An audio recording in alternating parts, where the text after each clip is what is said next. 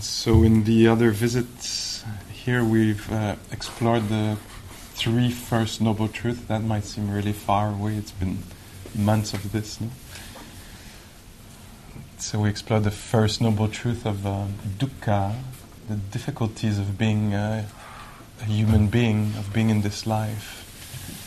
That, it's just to reassure us that it's not our fault or just the fault of other or a certain God that would be against us. That when things are not exactly as we want them to be or drastically not as we want them to be, it seems like it's part of nature. There's something in the fabric of the universe that was not made exactly to fit our needs and wants. It has its own rules. And so there's a side of it that is challenging for human beings.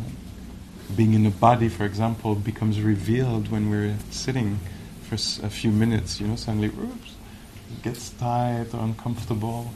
Having a heart or a mind also might be revealed in the silent sitting. Suddenly you want it to be very calm and it starts to rehash, visit, fear the future. It creates all kinds of scenarios, everything. So the truth, the noble truth of dukkha, of unsatisfactoriness, of the challenges of being a human being. And then the cause, we talked about this. It's a lot around clinging, how our mind wish it to be otherwise. Take it personal. Why me? And how much this adds stress to us.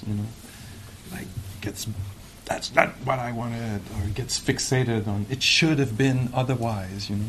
But that's not what happened. But it should have happened otherwise. How the mind will cling to kinds of things or identify. This is me. I'm young. No, I'm young. I want to stay young. As the whole thing is fading away. No. How we will identify with things that are changing. Appearing and disappearing. And we think it's us, ours. But So the truth, the second truth of the cause of suffering, the clinging to, a different reality. And then the third noble truth is the truth of the end of suffering. In the Buddhist teaching, it says, and it's possible in that reality to have a heart that is open and that is envy, comparing, jealousy, despair is maybe extra.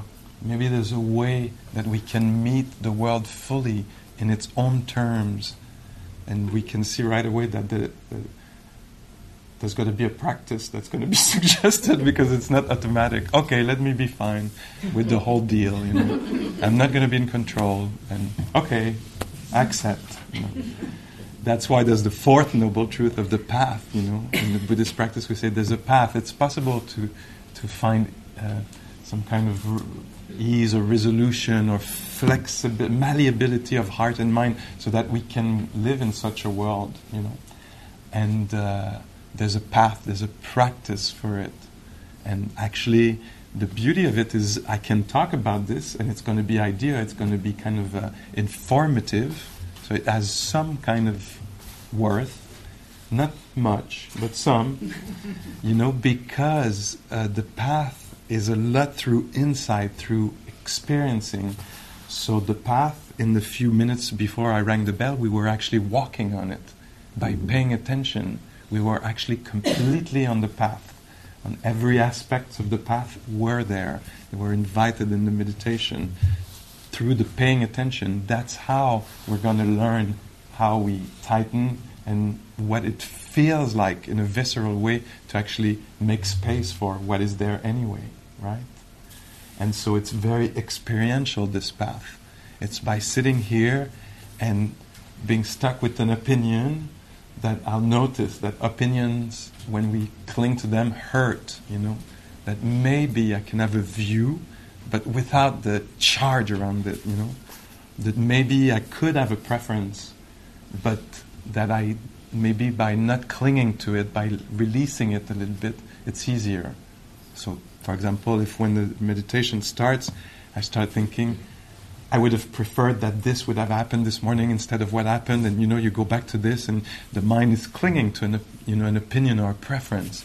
In the practice, by sitting in the middle of it, it's kind of in a way costly, because we sit in the middle of the mind obsessing and returning to this mind. You're trying to just be there with the sounds, with the breath, whatever the teacher is naming, But it keeps coming back to, but this morning they really did say that or did not say that, And so by soaking in this, by noticing the mind returning and the heart contracting around this, there will be what we call insight. At some point we'll notice for ourselves deeply how this is painful, a painful way to be, to get, and at some point maybe out of this pain of clinging can arise compassion. Oh, my love, it's so hard to be stuck around this. It didn't go as you wanted.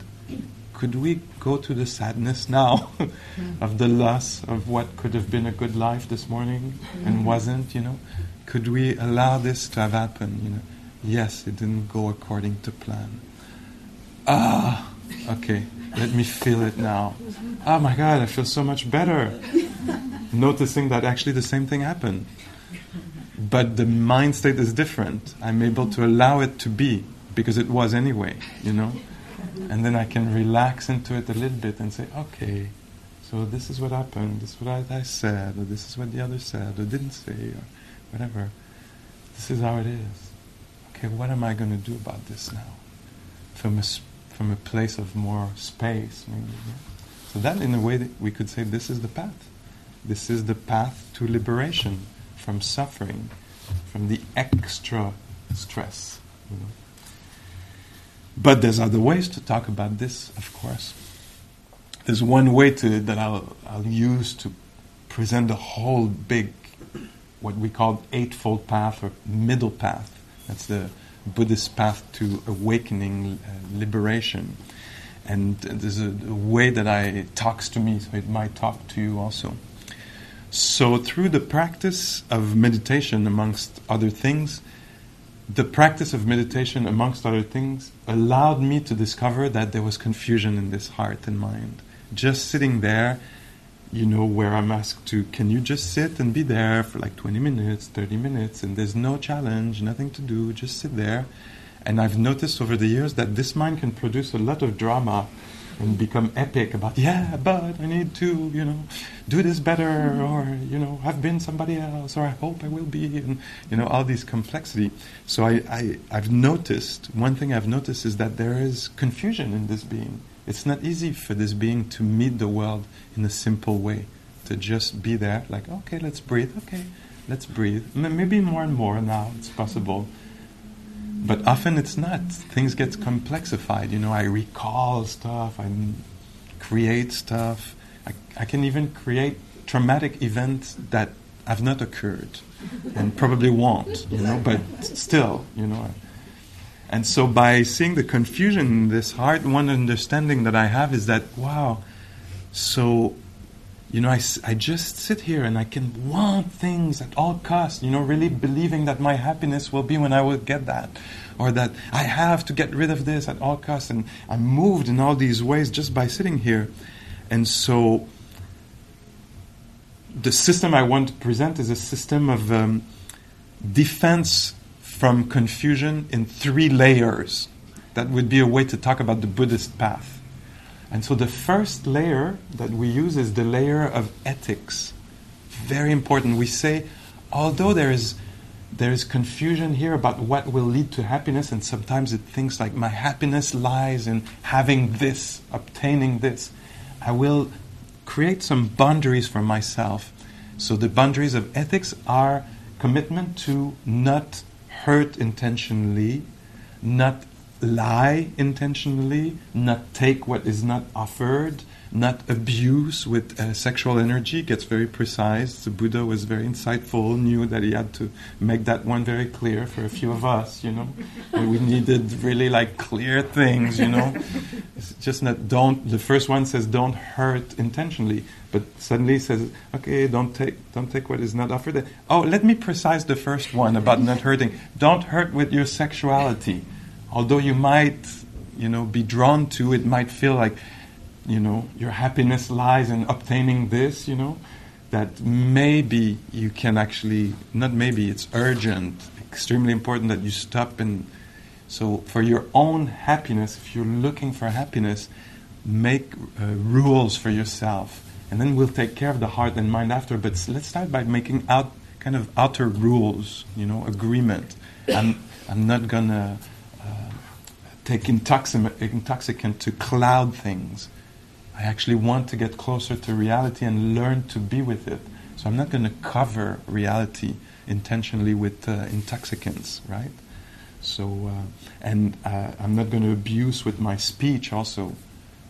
That's, understanding that speech is extremely powerful. It can destroy life, it can unite, it can heal.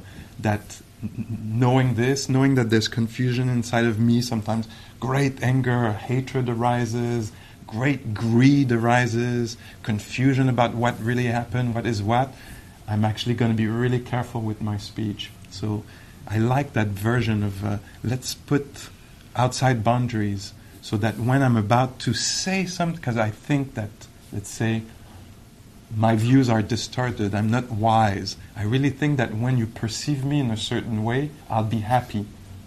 So in order to be perceived in a certain way, I'm actually going to change reality and present myself in a certain way.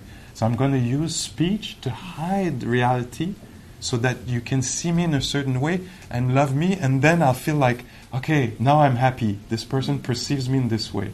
That is deluded. But I think a lot of us suffer from that kind of delusion, And so the first line that I put out is, actually when I'm about to lie like this, it's going to be a little like ding, like on the telephone, ding, ding.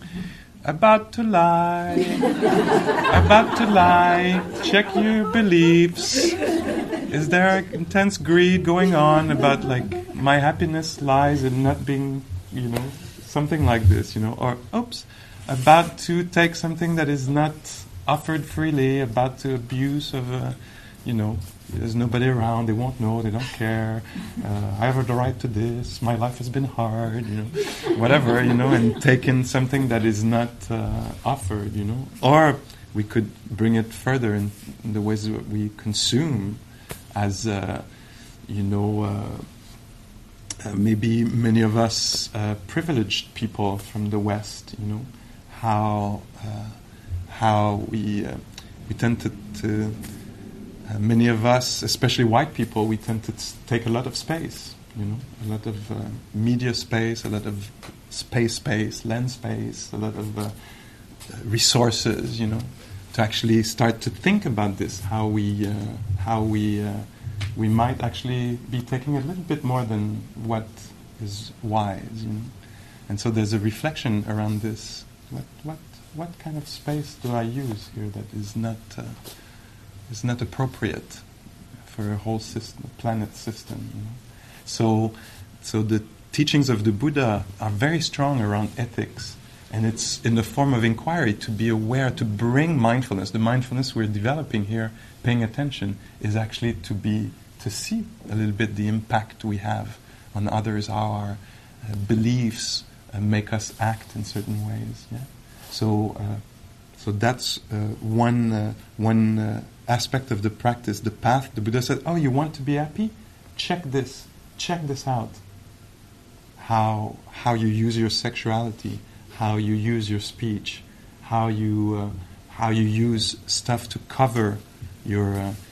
like on retreat in the 2 last weeks, I find it very interesting. When we start the retreat, we ask people to put down their devices, telephones and such, And for many of us, it's such an intoxicant. We totally like zone out. We go in there, we get lost in there, and it covers reality for us. It's not actually bringing us closer to reality. It makes us beings of...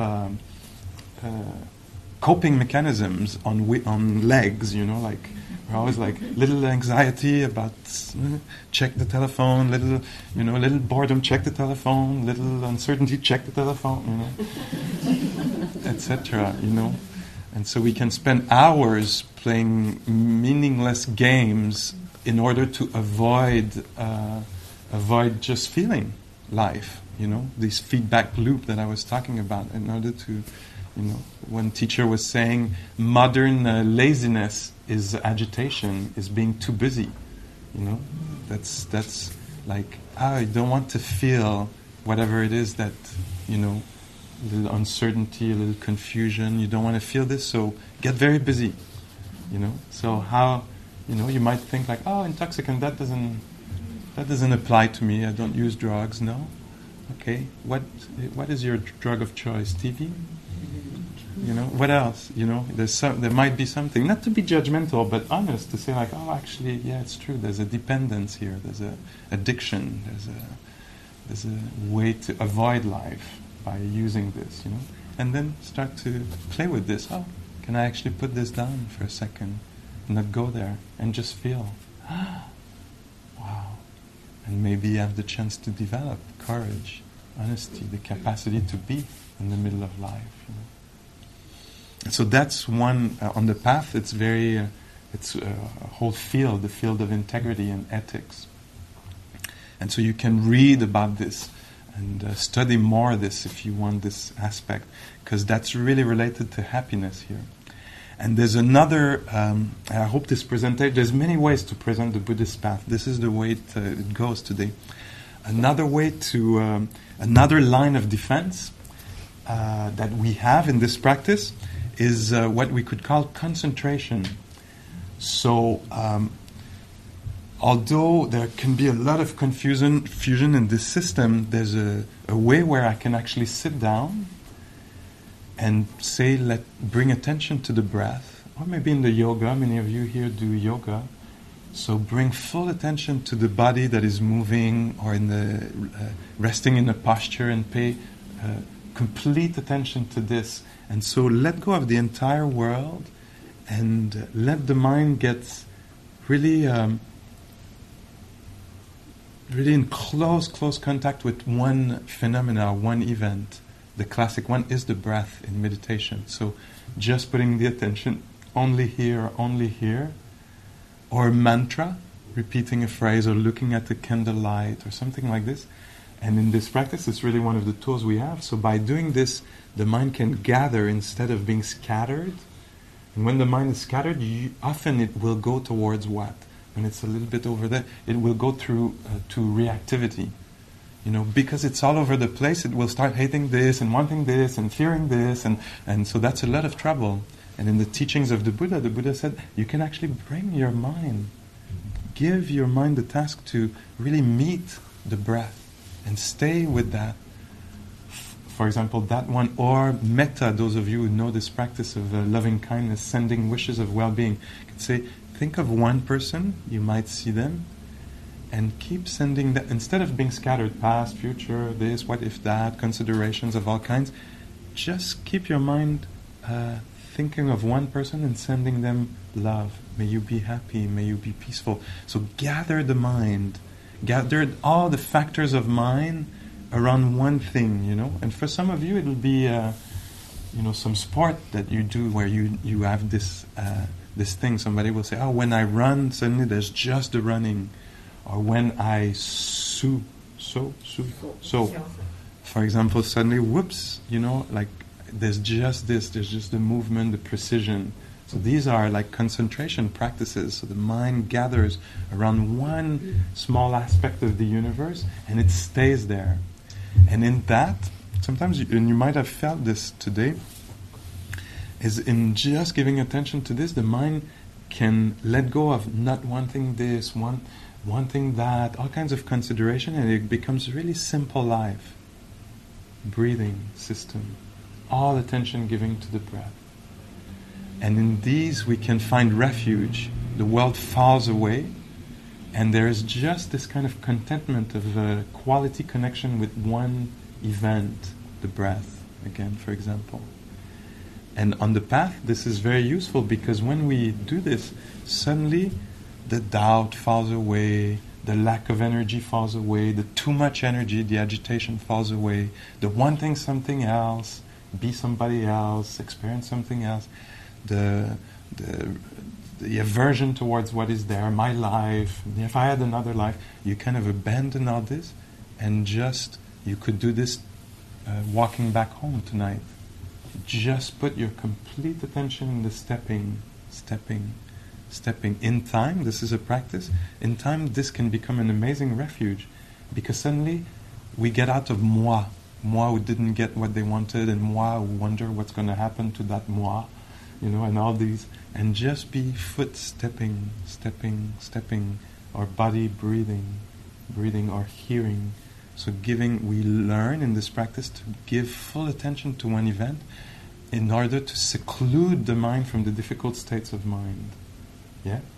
And so that's a good tool to have. It's good. I remember a few years back, I had the big loss of a loved one. There was the end of a relationship that if anybody had asked my opinion in that deal, I would have said, no, I don't want this to finish. But apparently I was not deciding what was going to happen. So my heart was broken like crazy, and I was so happy that I had that particular teaching, because every day in the mess of my ripping open heart, bleeding and, etc., I could actually take some time every day and just go in the breath and just find some nourishment there, find some leaving my ideas about my unworthiness and how I had screwed up, or how bad the other one was for going away, and all this I could actually, all these that were ideas about the world that were really difficult to be in, I could actually abandon them for a few minutes and find some rest in just breathing. So this is a really powerful thing. But this is one line, it's not the last line of defense, it's just one tool that we have to find some freedom, some ease from difficult mind states. But it's momentary. It means that while I'm in the concentrated state, I don't have access to all the thoughts about myself and the world and how I will end up alone, and all these difficult scenarios. So I'm protected from that, and it's good. But when the meditation finishes and I open my eyes, maybe not right away, sometimes yes, exactly right away, and sometimes slowly, kind of progressively over 10 or 15 minutes, suddenly the ache and the heaviness comes back, because the mind is still confused about stuff, It still hasn't, it's still resisting, maybe it's still holding on to another life that is not existing, but still thinking that life that is a generation of the mind, a creation of the mind, has more worth than the one that is happening now, And it should have been that life, that there's a mistake in the universe that gave me that life, That it's that, no, it's that one. It's that one, It's not this one. No, don't want. It's that one that is the good one. And, if there was a creator, or there is... Where? There.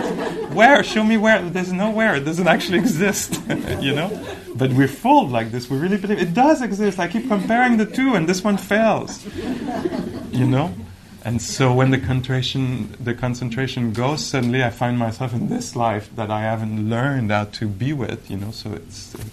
And so the last protection that we have, and which is a really good one, but the three of them are really important, but the good one, and that's why we're here, it's the what we call wisdom or insight.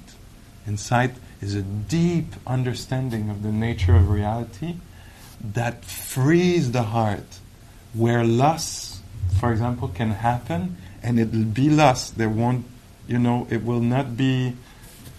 will probably not be pleasant, it will be loss, but it will be a loss that is, maybe has more space to it. It will be a great, great sadness, but that won't be like, oh, like maybe you recognize something like this. It will be noticing the passing of things, but without the kind of taking it personal, for example, which is one of the ways, like, why me? Why is this ease happening to me? Why is aging happening to me? Why is loss happening to me? There'll be a recognition of the universality of that experience. Of course, disease happens. It does. Of course, aging happens. And so this is the last. This is what we call uprooting. This is what we say is going to uproot the states of mind that are that makes us suffer. Yeah. So it's not like momentarily hidden by, let's say, concentration. It's actually cleared up. And so that even the first line of defense that I named, of saying like I make rules for myself, I say I'm going to be really careful not to break these rules. Actually, these rules, naturally, with wisdom, I wouldn't have to put them. There would be obvious ways to live. Suddenly, of course, I'm not going to lie, because I know that, for example, using the example I used earlier again, like I want to be perceived in this way, so I'm going to rearrange, plaster everything so I look like that, and then get really stressed because my whole construction is so funky. It's not. Of course, it's not gonna last, because it's built on sand, And so, of course, I know that deeply in my heart. So I'm gonna immediately be able to face, and say like, yeah, actually, yeah, that's what I did, or that's who I am. You're seeing the flaws, And my my worth is going to come from somewhere else. It's going to come from, I will have clarified maybe for myself that the beauty is on upholding values, in valuing honesty and clarity and truth, that this is where happiness lies, not in being seen a certain way or getting that thing, that I absolutely want. It's like, no, that thing is actually not going to provide absolutely. What's going to probably provide is the fact that I'm at peace with myself, that I'm able to be in this world fully, and gain access to things in a wise way rather than in a cheeky way. And so,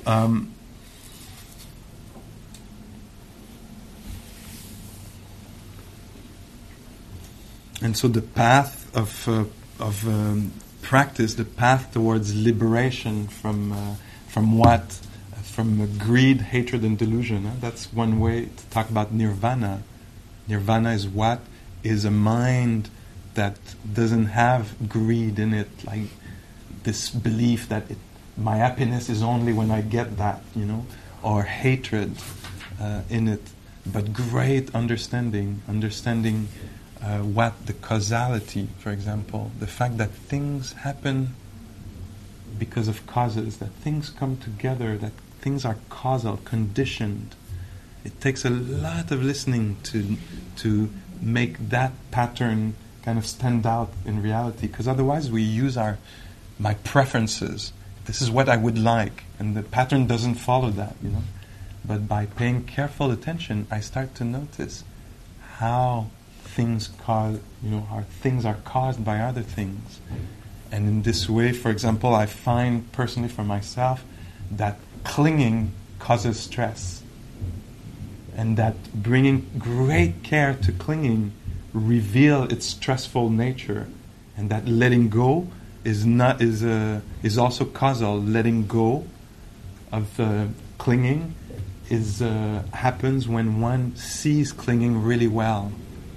So then one says, I hope you're still able to follow me here, but if I notice that, okay, I would like to let go, everybody's telling me to let go, and I don't seem to let go, Oh, it doesn't work like this. It's not just will. And the teaching seems to be saying, if you feel that letting go would be good, be very attentive to clinging. When the opposite of letting go, bring a lot of careful awareness to this when it's active.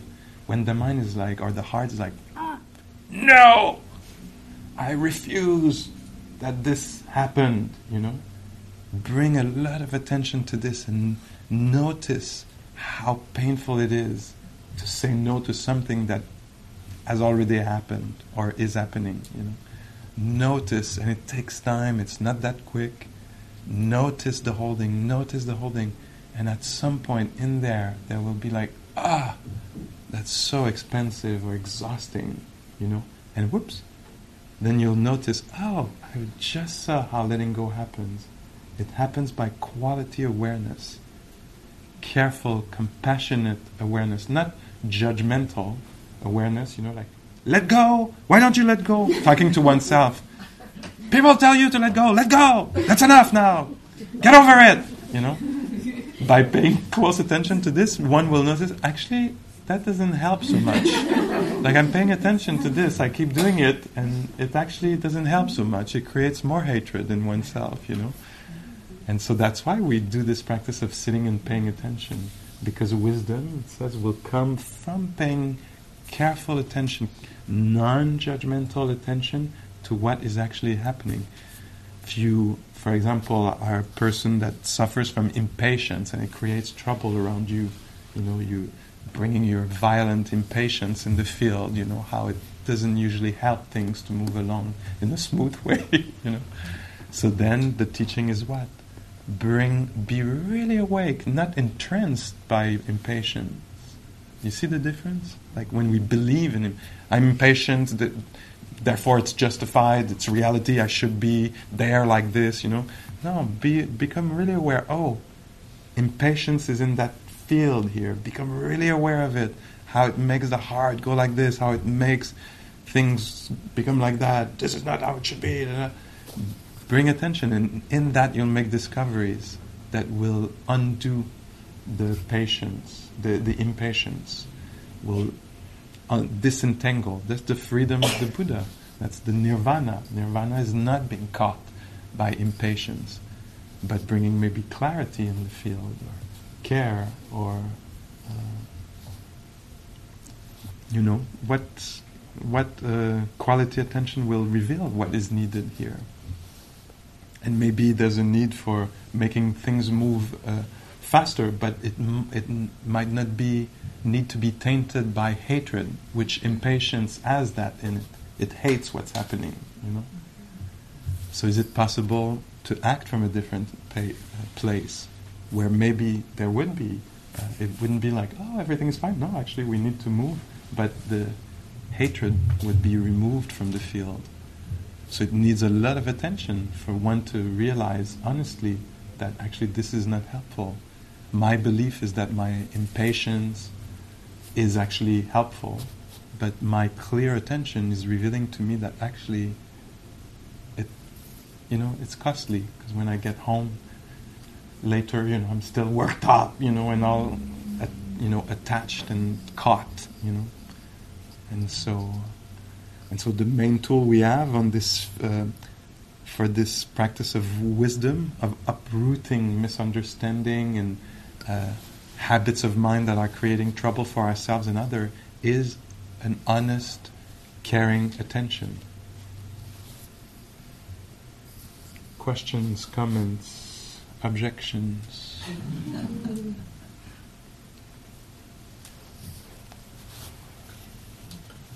I found myself lately experiencing kind of recurring patterns.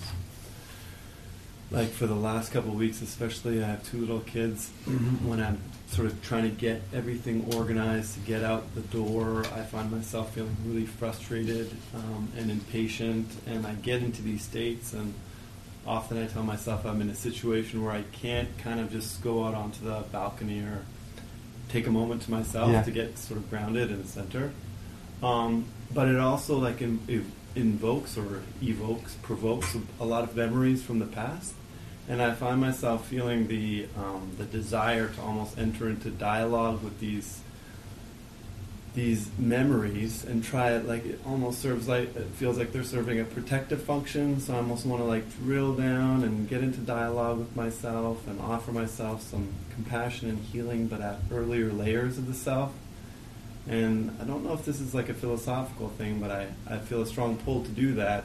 But I feel like somehow it might be in conflict with the spirit of mindfulness, which just being present with what's Yeah. here and now, you know. So Yeah. I just wonder if you had any thoughts about that. Yeah, if I would say that you could do a kind of something that would be a middle path there that would be actually useful to both practices, which is, and I don't know if you can, how much you can afford this at 7:37 with the kids and like having to get on with the program, but there's a way that one can actually bring memories and associations of mind and enter a dialogue like this, but bring a lot of mindfulness in the field in the sense that, let's say you want to rethink of something that happened or memories.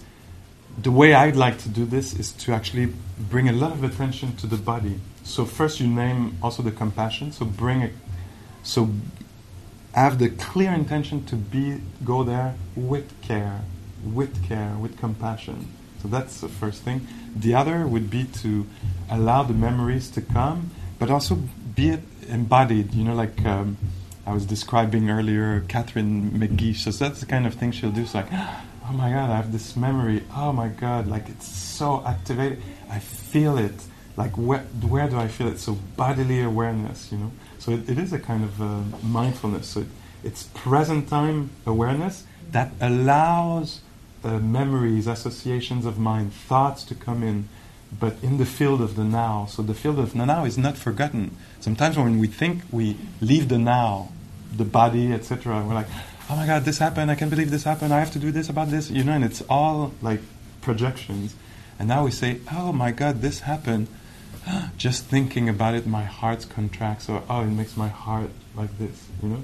So a lot of present time awareness. And one of the ways you can check if it's going well is if you can actually stop at any time your reflection, your contemplation, to just feel. And often the mind will, and this happened, and I need to do this, and you know, and if you can say, can we just be with the breath here? To me, that's a sign that I'm not caught in the thinking process, but actually contemplating. Yeah? Okay. And, you know, what I'm presenting here, of course, we're going to do this it's not like we shouldn't be impatient ever, or should have, hatred in the heart. These will come. Resistance will come. This is totally part of the human experience. And we want to be aware of it. We want to not be totally drawn in it, but as much as possible know that this is happening. This path is not impeccable. You know, it's much more messy than that. You know, so. I have a question. Following what you said, it's like when you're in a situation, all this is happening, but you don't have time to stop and reflect and just, you know, it's like just even go within to meet yourself or whatever. Yeah. What? How do you feel? Yeah. Yeah, it's a good question. And this is why we practice a lot around the crisis moment, like huge crisis of life, transition, changing crisis, but also like daily little crisis that can happen. That's why we want to practice a lot around when the mind can actually remember to be embodied, you know. Because the more you do, the more you're there while you walk back and forth from the subway station, for example, the more chances you have to be in your body when you're home and suddenly reactivity erupts in your mind, you know. If you've been there before, you might notice that it's actually, and so you practice a lot around so that there's more chance of them, you know, suddenly becoming awake to what you're moved by. Because that's the problem, is that when we move, you know, and on the other side we wake up, okay, oh my God, like I was so reactive, I was not aware, I said this and that, and now I have to go through regret and justification and hiding and cold shoulder, and, you know, like we're going to have 3 days of that, you know. And so, but whenever one can wake up is a good time, you know. And never judgmental mind. That's like one of the basic rules in this practice is, even if I wake up on the other side of having been unskillful, I need to just take it on and say like, wow, that was extremely unskillful. I don't want to add hatred to that. There's a possibility for a human being to say what I did was unskillful and not add the layer of self-hatred.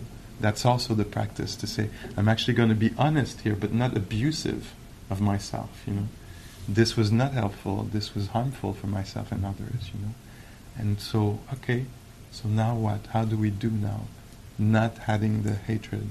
But also, again, everywhere you can. This is why, for me, it's absolutely important that I'm there when I open doors and touch handles and cut carrots, and because I'm going to hear something that's not going to be what I want to hear at some point, or I'm going to see something and I'm going to get triggered, and I want to build that muscle of being there so much that I can actually take it in, or be just like shaken before I speak, and then remember, like, okay, I value respect, I value not shutting down, I value, whatever is our habitual way. For some of us, it's lashing out. For some of us, it's paralyzing or shutting down or collapsing.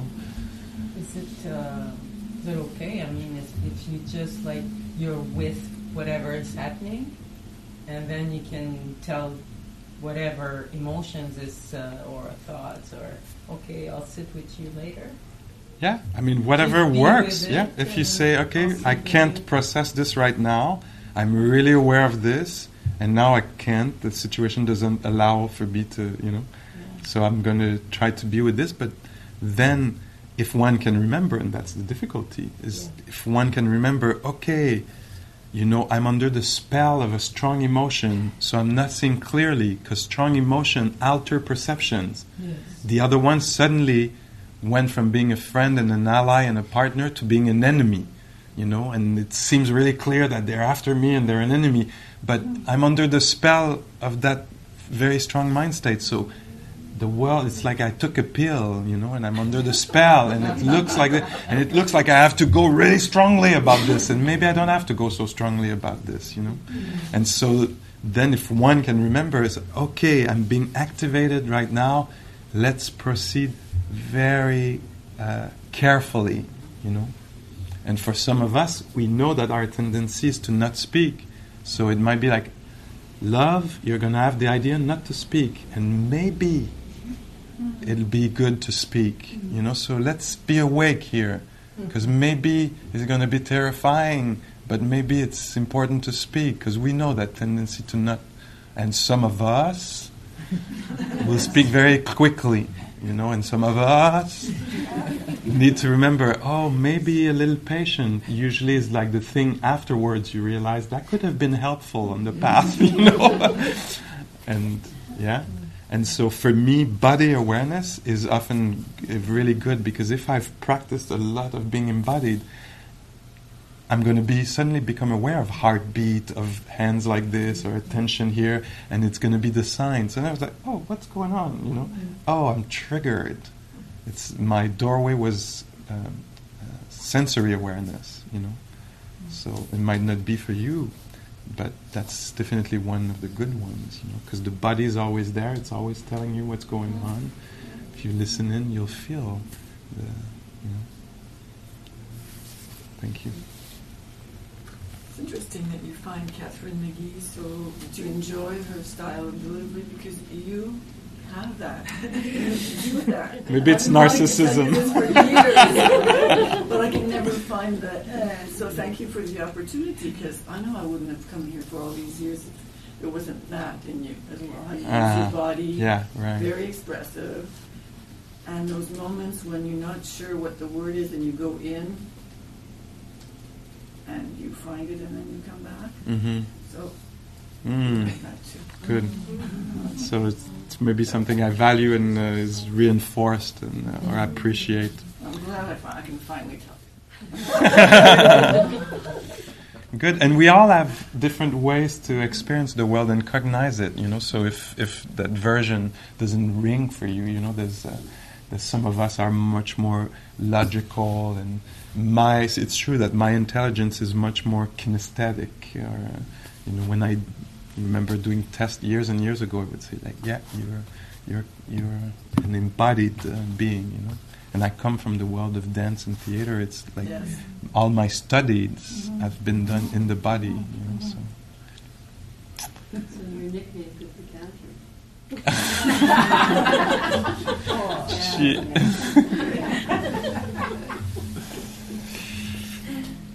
Okay, so today that's kind of the form that the fourth noble truth took, the way it was presented.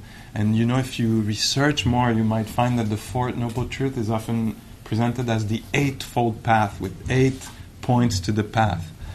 And so there's many ways to present it. And today, my hope is that there was 1 or 2 impressions, something you can go back home and say, I actually want to explore this more in action. You know, there's this little thing that Pascal named that I want to bring interest to that. And often it's a field where, you know, it's kind of, it was bland, it was not outstanding, or it's a field that is uncomfortable. And now I'm actually thinking, it's uncomfortable, but I want to be awake in that. You know, I don't want to avoid that discomfort. If it comes, that reactivity, that space of confusion or not knowing, I actually want to bring the light of attention in there to see what I can discover for myself. And then maybe have a different conclusion at the end. Actually, impatience is welcome, you know. It's onward leading for me and for others. One could have that, make that discovery. I'd be curious to hear about it. Yeah. I'm really struck by the value of Sangha as we sit here, because when you say certain things in a funny way or in a serious way or a personal way, people chuckle or they nod or they elbow their friend next door. And I think it's helpful to me to be reminded that we're all in the same struggle, that it brings a great sense of humanity to all the issues, that when you're alone in meditating or alone in reading, it's a very different experience. So I was just struck by how having the Sangha to put all the information in is very helpful. Yeah. Thank you. Thank you, yeah. So thank you for everyone. And even here there's a little feel of family, you know. Like when I come, I'm like, wow, a lot of the regular faces, you know, the same people are here. And it's good to travel together. And you might know this or you might not, but at some point Ananda, the good friend and assistant of the Buddha, asked the Buddha. He said, "Is that true that somebody asked me and if spiritual friendship was important on the path?" And Ananda said, and I said it was very important. So is that true? He asked the Buddha, the all-knowing. You know, is that true that it's very important? And the Buddha said, "No, Ananda, it's not very important. It is the path. There's no path outside of spiritual friendship, you know." And so that really puts it, and this is what's happening here, you know. We're sharing spiritual, we're considering life. We're stopping to say like, hey, let's look at how we behave, how we hold the world, how we experience it, and how we can do this in a way that would be less harmful for ourselves and others. Let's wake up together. So thank you so much. Thank you.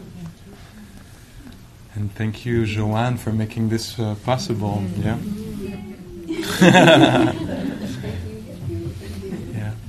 And so maybe let's take just a moment here, if you want to close your eyes, or just to maybe let the words dissolve a little bit, and the presence, the embodied presence, be known, noticed, experienced.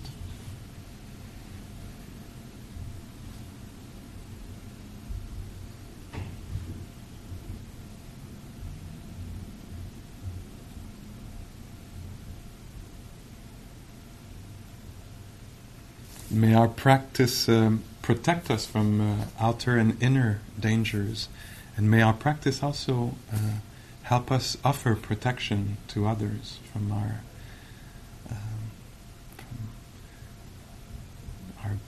the ways we can act or speak or think that or be that can create trouble for others.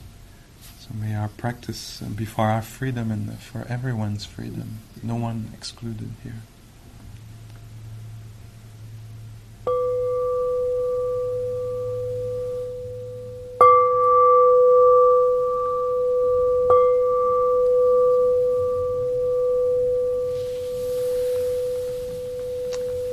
Okay, thank you so much for your consideration and practice.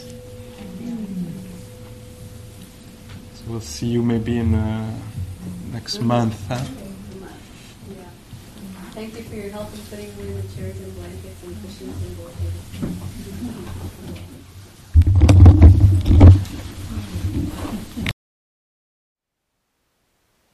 Thank you for listening.